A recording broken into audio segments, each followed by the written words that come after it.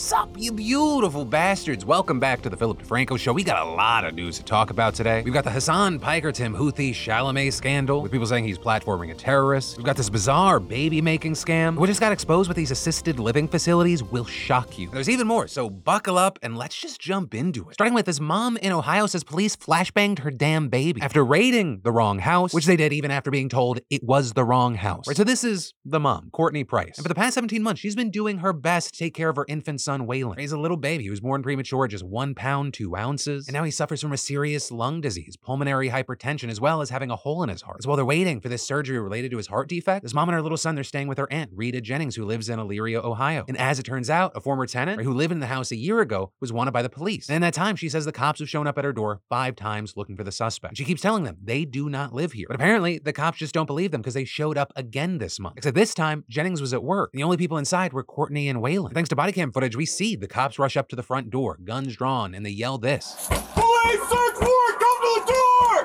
Police search warrant, come to the door! Giving Courtney about 5 seconds to even think, much less open the door before they then do this. Dogs! Police search warrant! Coming down the stairs! You're good, man! Come here, put your hands up! And that loud explosion you heard, it wasn't the battering ram smashing in the door. It was an officer detonating a flashbang grenade, which if the name didn't tip you off, produces this blinding flash and a loud bang. You also heard some glass shattering because the cops broke 2 windows. And that included one outside the room where Waylon was sitting below in his swing, hooked up to a ventilator. So this is where things get very messy. Because while Courtney claimed that the grenade flew through the window, video actually shows the cops setting it off right outside. Though still, you had Courtney claiming the glass showered down on her baby and smoke filled the room with her telling 19 News. I didn't know what to do because there was guns pointed at me. I wanted to run to him, but I knew if I ran to him, they could have shot. They dragged me out of the house, put me in handcuffs. I kept screaming, my baby, he's on a ventilator, my baby's in here. And so eventually the cops unhandcuff her, they let her back inside. A police statement saying, Elyria police detectives, Elyria fire paramedics, and the mother assessed the condition of the child, confirming that the child did not sustain any apparent visible injuries. And going on to say that the child's mother informed detectives that she intended on taking the child to the hospital due to the child's pre-existing illness unrelated to the tactical operation. And so according to the police, an ambulance arrived, paramedics assessed Waylon, and they took him to the hospital. With Courtney saying that he was sent home that night, but the next morning, his blood oxygen level dropped dangerously low, so she rushed him back. And according to her, Waylon was diagnosed with chemical pneumonitis from the chemicals in the flashbang. With Jennings telling WJW, the baby is now in the ICU. He's got burns all over him. Inside of his lungs are burned. He was on his ventilator and saying they let the baby lay there for about 35 to 45 minutes in the smoke. But then in response to all this, the police department put out a statement defending itself, saying diversionary devices, right, flashbang, do not produce a continuous burn, and they do not deploy or contain any pepper gas or chemical agents. And saying any allegations suggesting the child was exposed to chemical agents, lack of medical attention, or negligence is not true. So now you have the city's mayor saying the allegations are extreme and deeply concerning, and he's ordered a complete review of the incident. But either way, regarding what actually happened during the raid, the family is saying they're moving to a new home next week because they don't feel safe anymore, and adding that they're also planning to take legal action against the department. But all in all, we're gonna have to wait to see how things play out, because while this is all one thing, there's actually 2 things at play. Right, just by itself, there is the raiding of the wrong house. There's even audio where you hear one of the cops say, and then secondly, there's a situation about what actually happened with the flashbang and the health of the baby. And so with all that said, I gotta ask you, what are your thoughts here? And then in social media news connected to real world news, there are people fighting about a question. Is Hasan Piker platforming terrorism? That's what a chunk of the internet is fighting about right now, and it's all because of a person that the internet has dubbed TimHouthi Chalamet. Right? We've talked in greater detail about the Houthis in TikToks, even in yesterday's show and others, but the oversimplified TLDR, in case this is the first video that you stumbled upon where I'm talking about it, is that they're a Yemeni rebel group, and they recently attacked ships in the Red Sea in response to Israel's attacks on Gaza. And very notably, that has included US vessels. So actually, as of this morning, Biden has redesignated the Houthis as terrorists, which is very big because he previously removed them from that list. But this, as the Houthi leaders have defended their actions, saying they're doing what they're doing to support the Palestinian people and to pressure Israel and its allies to end the war. And so all of that bringing us to TimHouthi, who you might actually recognize from his viral videos like this one, with one person sharing it on Twitter with a caption, Yemeni pirates posting casual TikToks while the entire Western Imperial Corps are having a meltdown about their blockade on their ships is the funniest shit of 2024, surely. New Advice actually doing a piece on it, identifying him as Rashid al-Haddad, noting that in that clip, he's on the Galaxy Leader, which is a cargo ship seized last year by the Houthis. But they also said that there's no clear evidence that he was actually part of the raid that captured the ship, but he did post photos of him in gear and carrying weapons, and so people online have called him a pirate. And yesterday, political commentator Hasan Piker actually interviewed him on his stream, and saying in a later post, I interviewed the Yemeni, quote, pirate yesterday, and all he cares about is freeing Palestine. Turns out he's not part of any militancy, according to him, and is 19. Spent most of his life being bombed, says he welcomes all who defend Palestine no matter their background. And right off the bat, with the way that that Hasan started the interview, you had people accusing him of trying to baby girlify a terrorist. Because Hasan asks him if he's seen the anime One Piece, and then actually comparing the Houthis to the show's main character. We think the Houthis, Ansar Allah, is doing what Luffy would do. Hasan also asking if he's part of a militancy or just a TikToker, to which he said through his interpreter. His answer is a Yemeni who stands with Palestine. Hasan then asking him what compelled him to actually go on the ships, as well as other questions about news coverage about the situation and motivations behind it. Says he likes adventures and he is a big supporter of Palestine. He's just reiterating that the cause is to cause disruption to the shipments that Americans have interest in until they stop bombing Gaza, and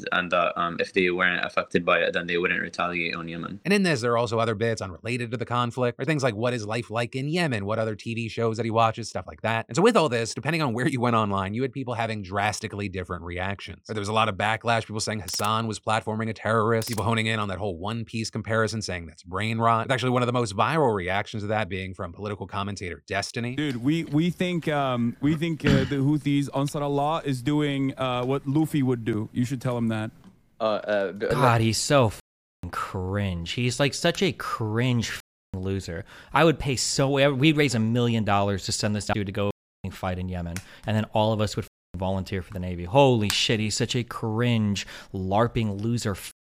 I cannot believe, like, nobody in the history, no fascist ever could have dreamed of such an amazing representation of socialism as the most anti-American, like pro-Islamic terrorist, Turkish immigrant loser that is like cheering on attacks on merchant ships as this multi-millionaire guy living in West Hollywood. Well, on the other side of this, you had people defending Hasan, saying that Hasan is actually doing the public an enormous service by speaking to a regular Yemeni guy with regular hopes, dreams, and hobbies, and asking where were you for the past 10 years when the Yemeni people lost lives and limbs just for the crime of existing. And others saying that the interview is actually amazing, with Hasan humanizing him and wanting us to understand that he is just a normal Yemeni teen. But with all that said, I gotta pass the question off to you. Where do you land on this? I know there's two camps. I don't know if there's a third where you're landing somewhere in between. But what do you think about the platforming and interview? What do you think about the reactions? What do you think about any and all of it, and why? Let me know in those comments down below. And then there's even more news that we gotta talk about today, but I gotta take a second to pay some bills. Because let's face it, after all the holiday indulgence, traveling, maybe not sticking to your routine, it might be time to get back on track. And your gut health is so important, especially when it comes to your immune system. With all the viruses on overdrive right now, this is a great time to start a healthy habit with a fantastic sponsor of today's show, Seed and their DS-01 Daily Synbiotic. Seed's DS-01 is a 2-in-1 prebiotic and probiotic, and it combines 24 select bacterial strings and a new class of non-fermenting prebiotic compounds. And clinical and scientific studies have shown it to support benefits for gastrointestinal function, gut barrier integrity, cardiovascular health, and more. Believe me, I have felt the difference firsthand. Plus, y'all, probiotics and prebiotics are a science. They must be developed, manufactured, and vetted with scientific rigor and precision, and Seed's the only one I trust. Hey, it's a good time to start taking care of your gut microbiome. And this month, Seed's offering you beautiful bastards 25% off your first month. You'll receive this 30-day supply, refillable glass jar, and travel vial. And after that, they send sustainably packaged refills. So just go to seed.com/DeFranco and use code DeFranco25 at checkout to get 25% off your first order of Seed's DS-01 Daily Synbiotic plus free shipping. And then horrific neglect and a violation of trust. Those are the words being used right now to describe this assisted living nightmare. And all of this ties back to the Washington Post, right? Because they published an absolutely devastating investigation last month that found that dozens of seniors in dementia care, they died in the last 5 years after leaving facilities unnoticed or being left unattended outside. And around 2,000 of those incidents involved residents who had Alzheimer's and other kinds of dementia. This including many who lived in specialized so-called memory care units, right, that charge for extra attention and security. And understand, that 2,000 number, that's an undercount, because nearly 20 states don't even have public records available online. We're talking about the big boys like New York and Texas, places with lots of people. In fact, after this investigation got published, readers reached out to share more information and stories, and it pushed the total number of known deaths above 100. And it being reported that most of the people who died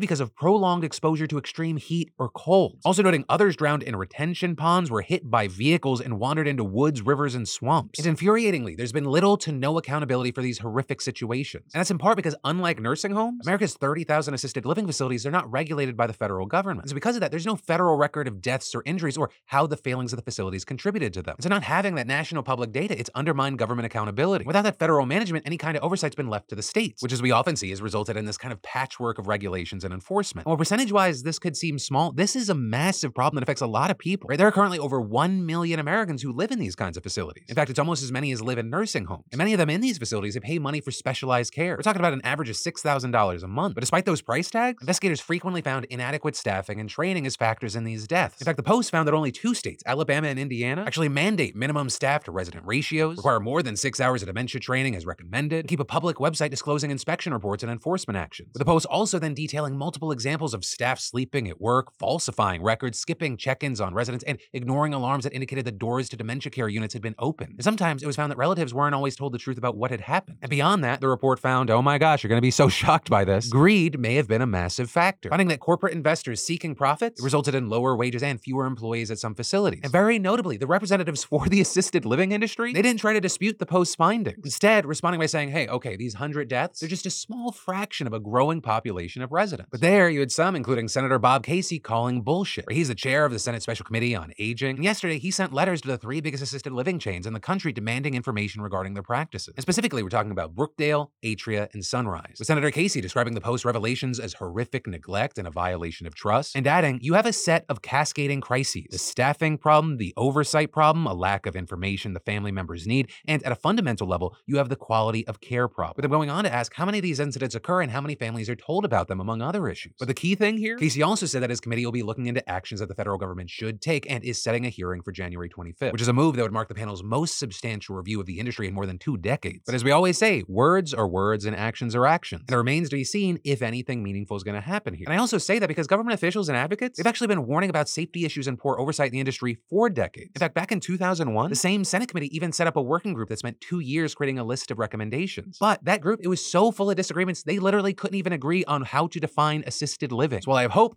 for a change, I'm not going to hold my breath here. And in the meantime, if you've had any experiences on whatever side in the assisted living world, I'd love to hear from you. And then this bizarre baby making scam that just got exposed, it makes me sad. Because like the easiest way to trick men is to tease their dick and or wallets. And in India, this network that just got exposed did both, because they were offering huge sums of money to get women pregnant, with authorities saying they believe hundreds of men got tricked by these ad scams. Because the scammers, they'd place ads on sites like Facebook, and they'd have pics of these absolutely gorgeous women, and they're offering these guys who on average make $180 a month, huge sums. There was this one guy interviewed by the BBC. They offered him $6,000 to sleep with a woman, and he'd get nearly 10 grand more if she actually conceived. But of course, there was a catch. You had to pay to be a part of the service. You also had to pay to get certain court documents. Also, when I say court documents, not court documents, like in some ways, yeah, okay, they look legit, but then the signature is literally Oprah Winfrey's. And in the case of this one guy, right, when he started pushing back, the scammers claimed, hey, we forwarded most of the money, but your bank, they're holding it until you pay us income tax. And so really, like, this is just one of the more unique ways that this really common practice has been packaged. While this specific guy, luckily, he bailed on the whole project after telling the agency that he couldn't afford the taxes, there have been numerous other victims, though we don't know the actual number. And that's because it's been so hard to investigate because the victims are uncooperative, right? Which makes sense. I mean, you listening to me right now, you're probably thinking, are these the dumbest motherfuckers on the planet? To which I would say, possibly, but you also have to understand that desperation, I think it knocks out some IQ points. I mean, even the guy the BBC interviewed, he didn't want the outlet using his real name. And experts have noted, right, that desperation that I just talked about is part of the reason why these scams are so shockingly successful over in India. Because in general, you have poorer individuals who are desperate financially, but also they're far more trusting of information they see online. So all of this has resulted in calls for not only the Indian government to do more to fight this, but for the private companies that are inadvertently facilitating these scams to actually stop them. But with that, I will say, because I have no faith in private companies or the government to do the right thing, just remember this advice. If something seems too good to be true, it is. You and I, we are not special. We are not the main character in a simulation. It's one of the reasons I have never accepted any compliment anyone in my life has ever given me. Even this show. I know none of you are real. I'm not that talented. It's far more likely that 17 years ago, someone as a joke decided to pay a bot farm to get comments and views on my video, and then they accidentally left autopay on. None of you are real. Someone just tricked me into talking to myself in a room by myself for the last almost 20 years. But main point, in all seriousness, just be careful. Desperation makes people so easy to manipulate. And then finally today, you asked for it, you demanded it, you honestly called me some things that hurt my feelings. I thought we were friends. I'm not your dancing monkey. So this monkey is gonna dance, because let's talk about yesterday today. We take a look back at yesterday's show, we dive into those comments and see what y'all had to say, and wow, the dive into our own weapons being one of the biggest threats to our troops had a lot of people talking. We all sharing things like, I was a field artilleryman in the Marine Corps and had pretty much every one of those symptoms and was only diagnosed with PTSD. I think I need to get reevaluated now after seeing this. Thank you. People discussed how the government treats veterans, saying the military being its own worst enemy and saying, no, that can't be it, when given the data is really and truly an accurate representation of all of America. It's gutting itself while denying hurting itself. With Woofy 1988 writing, as a disabled veteran, I can confirm the government does not give a damn about us after we discharge, and will fight tooth and nail to not have to take care of us for the damage we accrued over the course of our service. And Kenty7 sharing, the trauma due to blast story hit me hard. I spent 7 years as a mortarman in the US Army. I was subject to tens of thousands of blasts, and I never even deployed to a war zone. Now that I'm out and I need to make my medical claims at the VA, they insist that because I didn't go to see a doctor for head trauma while I was in the Army, they can't cover it as it isn't related to my service. And really, this is just a small taste of the numerous comments and claims we saw. And it's all just disheartening and concerning. But I thank everyone for their comments and sharing their stories. So for today, that is where we're going to end today's show. As always, thank you to everyone for being a part of these daily dives into the news. And of course, remember, my name's Philip DeFranco. You've just been filled in. I love yo faces, and I'll see you tomorrow.